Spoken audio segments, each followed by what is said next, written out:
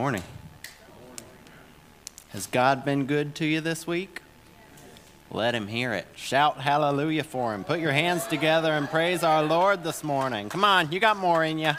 Come on, you got more in you. Give him some praise this morning. He deserves it. He earned it. Every day he been good to you, keeping you alive. Amen. I don't like to talk about the message titles a lot, but I want to start by telling you this. Today's passage, there's about 17,052 different sermon titles that you could draw from. At first I thought about having it be the corner of yes and no. Then I thought about steadfast. That sounds nice. And I thought about the other 16,000 and some. And then I decided on unwavering. That's where I landed. And we're gonna talk a lot today about how we got to the point of unwavering, and I'll give you the heads up. The way that I've designed this message is a little bit unique, even for my taste. But God is so good. Let's start this morning with the reading of the 23rd Psalm. It'll be projected for you if you'd read along. Psalm 23, a psalm of David. The Lord is my shepherd, I shall not want. He makes me to lie down in green pastures. He leads me beside the still waters. He restores my soul. He leads me in the paths of righteousness for his name's sake. Yea, though I walk through the valley of the shadow of death, I will fear no evil, for you are with me. Your rod and your staff, they comfort me. You prepare a table before me in the presence of my enemies. You anoint my head with oil. My cup runs over. Surely goodness and mercy shall follow me all the days of my life, and I will dwell in the house of the Lord forever. Let's pray. Heavenly Father, right now in the name of Jesus, as we come before you, continuing in our worship time, Lord Jesus, we invite your Holy Spirit here. We ask you, come, rest on us, that we would feel the move of your Spirit in this house this morning. Lord, there's so much in this one verse that's going to ground our message today. There's so much there that I can't begin to touch. But Lord Jesus, I know that through your power and through your voice that touches the hearts of your children, Lord Jesus, I know that every person in this building, every person watching online, every person that tunes into the podcast is going to take something fresh away from this word. Lord Jesus, I know that you will minister to your children today. Father, even now, open up their hearts and their ears that they might be receptive to your voice. And Father, touch my lips with a refining coal, that I would speak only the words which you have given me, and none of my own. And let it all be to the praise and glory of the one true King forever and ever. And all God's children shouted amen. Amen. Amen. Praise God. So today we're going to continue in James chapter 5. And yes, you're looking at this right. We're only going to talk about one verse. So today we're going to talk about James 5:12. This is what it reads. Above all, my brothers and sisters, do not swear, not by heaven or by earth or by anything else. All you need to say is a simple yes or no. Otherwise, you will be condemned. There's a lot in that one little verse, amen?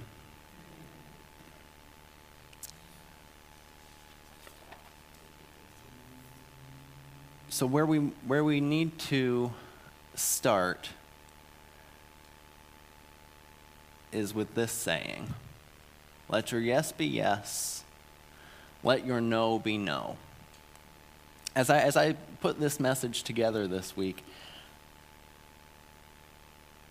I found myself laughing at our culture.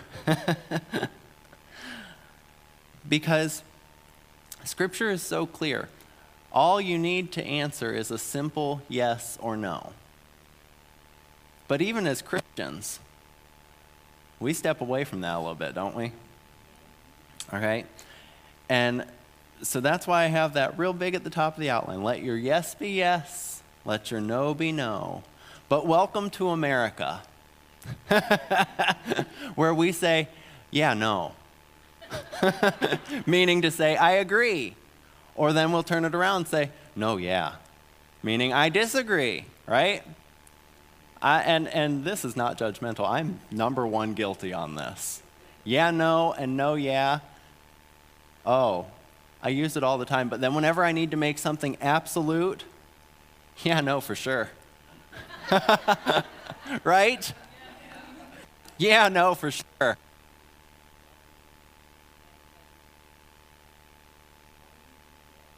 Okay, there we go. I'm alive. But why do we do that? Well, we get a kick out of it for one, right? But there's just something so much more certain in, yeah, no, for sure, than just yes. Or is there? See, as I pulled this together, I thought, we as believers, we have one absolute in life.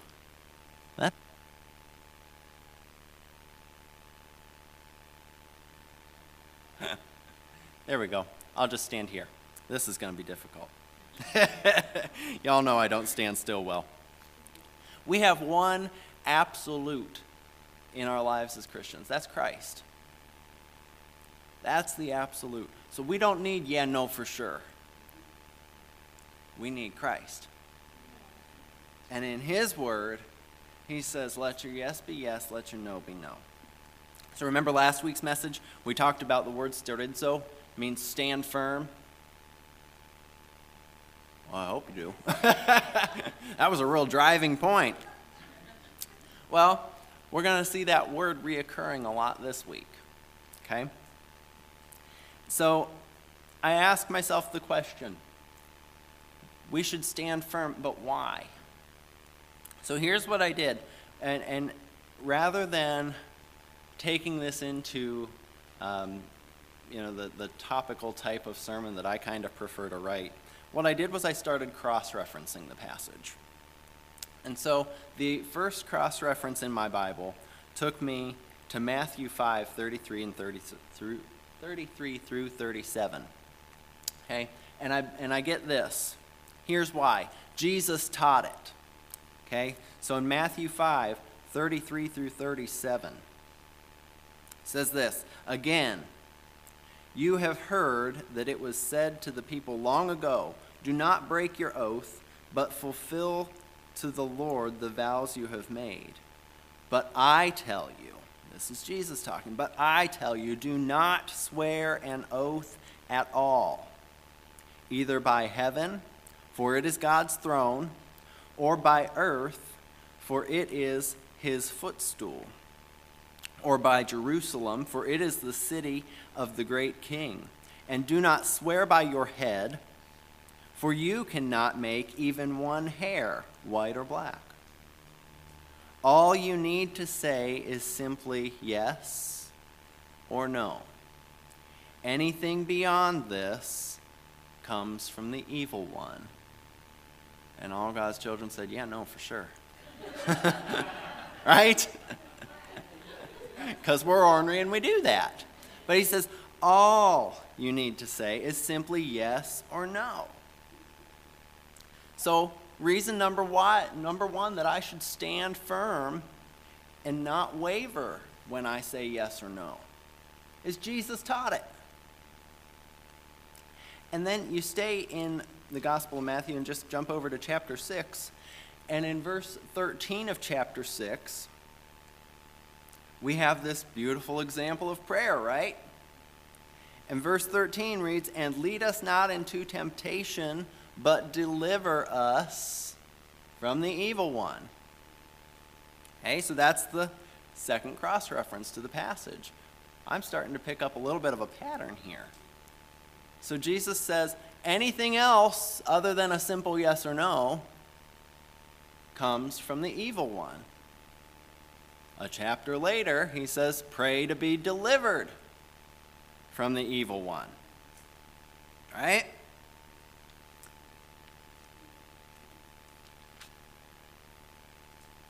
And then Jesus, in the Gospel of John, chapter 17 and verse 15, Jesus prays this for his disciples. He says, my prayer is not that you take them out of this world, but that you protect them from the evil one. You see this progression as we cross-reference? Like, man, this is a unique occurrence here. So Jesus is praying over his disciples, not that God would just take them up out of the world, right? But that the Father would protect them. And I think it was just last week, during a communion devotion maybe, or maybe it wasn't. I get my conversations confused sometimes. But I know that in this last week I had a conversation with someone. Tim, you're ringing a bell. I don't know why. But I had this conversation. We talked about how people just get so eager. It was at Bible study. People get so eager to say, Lord, get us out of here. When we could just pray like Jesus prayed and say, Lord, don't take me out of here. I got work to do. I got people on the streets that need to hear your word. I got people out on the streets that need Christ. Don't take me out of this world, but protect me from the evil one. Right? How much would our world change if we prayed like that? I don't even think we can begin to fathom that. If we really made that our earnest prayer, but so many of us are saying, come Lord Jesus, we need you now more than ever. Well, we do. We do need you now more than ever, but we need your guidance and your protection, and we have you right here. So equip me to go out and preach the gospel. Equip me and give me the shield of faith that I might go out and fend off the darts of the enemy. Amen. In Ephesians chapter 6, verse 14 through 16, stand firm. This is right after, let's back up to verse 13. Therefore put on the full armor of God, so that when the day of evil comes, you may be able to stand your ground. After you have done everything to stand, then stand firm. I love that. Stand firm with the belt of truth buckled around your waist, with the breastplate of righteousness in place, and with your feet fitted with the readiness that comes from the gospel of peace. In addition to all this, take up the shield of faith, with which you can extinguish all the flaming arrows of the evil one. Come on. Come on. When the evil one, when the enemy thinks that he's got you right perfectly in the crosshairs. Oh, my shield of faith blocked you again. Get thee behind me, Satan. Amen? Amen. You got better amens in you than that. I know you guys. Come on. So by faith, stand firm against evil. Did you hear that first two words? By faith. Why? Because whenever I stand, oh, praise God, this mic's back on. When I stand when I stand firm according to my own power, what's that fiery little arrow going to do? It's probably going to hit me. But when I stand firm by faith in Christ, and I hold up that shield of faith, I got something to make the devil gonna run, right? Y'all know that Crowder song? I got something to make the devil gonna run. He got one, but baby, I got three. Yes. So by faith, stand firm against the evil one. You see, as I look at all of these different references, I hope that you guys are hearing the same message that I hear, because it's kind of like the underlying message, which is have unwavering faith. Have firm faith. Be firmly rooted. Be planted in the gospel. Be strong. So by faith, stand firm against evil. Look at 2 Thessalonians chapter 3, 2 and 3. And it's this echoing of the Lord's Prayer.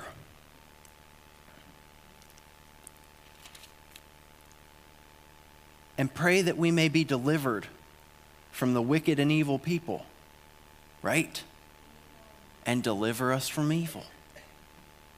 For not everyone has faith, but the Lord is faithful. Come on. But the Lord is faithful, and he will strengthen you and protect you from the evil one. That's a promise. Write it down, mark it, highlight it in your Bible. Look what God promised me. He promised he'll be faithful. He promised he'll give you strength and protect you. It echoes the way Jesus taught us to pray.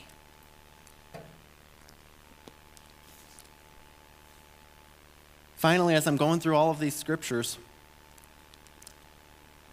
I come to the conclusion that we have overcome the evil one. 1 John chapter 2, 13 and 14. He says, it's in his reasons for writing. He says, I am writing to you, O fathers, because you know him who is from the beginning. I am writing to you, young men, because you have overcome the evil one. I write to you, dear children, because you know the Father. I write to you, fathers, because you know him who is from the beginning. I write to you, young men, because you are strong, and the word of God lives in you, and you have overcome the evil one. Back to back, you have overcome the evil one. Sometimes as I read this through, I wish it read something like, I write to you, dear Maplewood, because you're strong, because the word of God lives in you, and you have overcome the evil one. When you read the word, make it personal. Make it come alive, because it's the living word of God. So these aren't just words on a page. Whenever I sit here and read, the word of God lives in you, and you have overcome the evil one. Now, I feel that. Amen? I feel something when I read that. Yes, the word of God lives in me, and I have overcome the evil one. And it's okay to get up in the morning and proclaim that. Let your feet hit the ground and say, good morning, Holy Spirit. The word of God lives in me, and I have overcome the evil one. What plans you got for me today? Amen.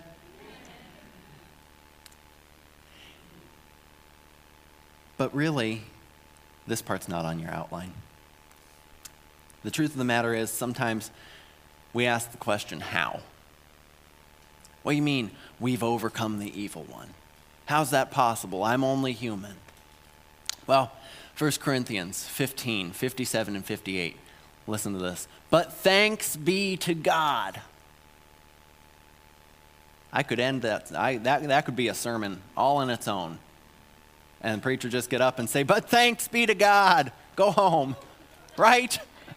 But thanks be to God. He gives us the victory through our Lord Jesus Christ. Hallelujah. Yes, come on. Therefore, dear brothers and sisters, you got it again. Stand firm. Let nothing move you. Always give yourselves fully to the work of the Lord, because you know that your labor in the Lord is not in vain. So how did we overcome the enemy? Through Christ Jesus, our victory. Through standing firm in Christ Jesus, our victory.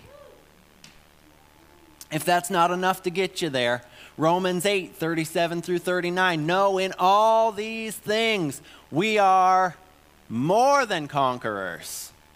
We're not just conquerors. We are more than conquerors through him who loved us. For I am convinced that neither death nor life, neither angels nor demons, neither the present nor the future, nor any powers, neither height nor depth, nor anything else in all of creation will be able to separate us from the love of God that is in Christ Jesus. Not a thing in all of creation can tear you out of his grip.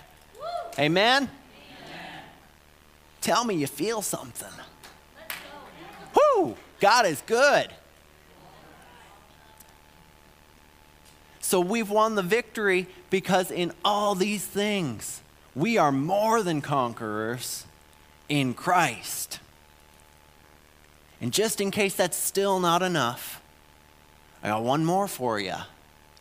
It's 1 John 5, 3 and 4. In fact, this is love for God, to keep his commands. And his commands are not burdensome. For everyone born of God overcomes the world. Are you born again? Yes. You got Jesus with you? Then you done it. Yes, yes, you got it. Put your hands together. This is good. Best material ever written. Best material ever written. Everyone born of God overcomes the world. And this is the victory that has overcome the world, even our faith. And what do you know about how much faith? Mustard seed. Even that little tiny speck has overcome the world. Come on, right? I saw one of my friends, his name's Josiah, he's a local pastor, and he put this on Facebook yesterday, and I put a comment right on his post. I'm stealing this, I'm using it tomorrow. He said this: keep up your faith. Breakthrough tends to happen right at the moment you're about ready to give up. Amen. Right when you think, I can't do it anymore. It's like that's the moment that Jesus steps in and says, but I can. Yes, but I can. Right when you think, I'm going under, the hand of the Lord reaches into the water and says, right here, and pulls you right up out of the sea. Yes. Keep up your faith. So this morning, here's what I want you to think about. What's blocking your faith? What stops you? Because you see, when we come into the house of God on a Sunday morning to hear the word and to praise his name, I want you to know that it's okay to bring struggles in here with you. My encouragement time after time, week after week, is leave them here. Right? So, these things really come in handy. If you got fear, here's the fear deposit box. All right? It can stay here at the end of the day. You got doubt, here's the doubt deposit box. You can leave it here at the end of the day. You got worry? Right there. Drop it in there. But don't walk out of here defeated. Walk out of here singing victory in Jesus. That's what we're going to close with. And we're going to sing it like we mean it. Because Jesus is our victory. And there's no fear in the world, there's no doubt in the world, there's no worry in the world that will ever overcome Christ. Amen? Why? Because Christ has overcome all of these things. Every last one. The bottom line of this message is to be unwavering, that you may overcome the evil one through Christ who makes it possible. Amen? That's the bottom line. So when you think about your faith and you think, oh, I don't know if I can do it anymore. Remember, right when you start to think that way, Jesus is going to show up and pull you out. If you want to get ready to close her up. Every time that you think, God, what's in front of me? It's really stifling me with fear. Speak the name of Jesus over that fear, amen? Every time you're looking at a situation and you say, that doesn't look good. That leaves me with a lot of doubt. Speak the name of Jesus over that doubt. Whenever you start to worry, speak the name of Jesus over that worry. But don't, please, if you take nothing else away, take away that Christ has won the victory. We can't take that away from him. We absolutely can't. And so this morning, I'm going to invite our praise team up. This morning, here's our, it's not exactly what I call a quiet altar call. Because we're excited this morning. We're excited. And you know what? We aren't having a funeral. We're having a celebration. Why? Because Jesus is alive and he's won our victory. And we can be excited every day of our lives, even in the darkest valley. I shall fear no evil, for thou art with me. And when I'm discomforted, thy rod and thy staff, they comfort me. Amen? Amen. This morning, we're going to close with victory in Jesus. And we're going to sing it so loud, it's going to rumble the walls of every church within 5 miles. All right? We're going to blow the roof off of this place with our praise this morning. Because there's nothing our God can't do. There's nothing he hasn't already prepared for us. And then as we turn at the end of this service, we'll take our intermission and then we'll get ready to go into our meeting. And when we go into our business meeting, we're going to leave these open. And that way you can deposit your fear, your doubt, and your worry. Because just because we said amen doesn't mean church is over. All right? Let's pray. Heavenly Father, thank you. Thank you for this word. Lord, I look at these things and I see that you have done so much. I see, Lord Jesus, that you have defeated the enemy. You hold the keys to death and the grave. You are where our power, you are our source of power. And so today, Lord Jesus, we give you all the victory. All the victory and all the praise because you've won our victory. And yes, Lord, we do look forward to the day that you call us all home and that trumpet sounds. But Father, we also look forward to knowing that every single day you will protect us from the evil one.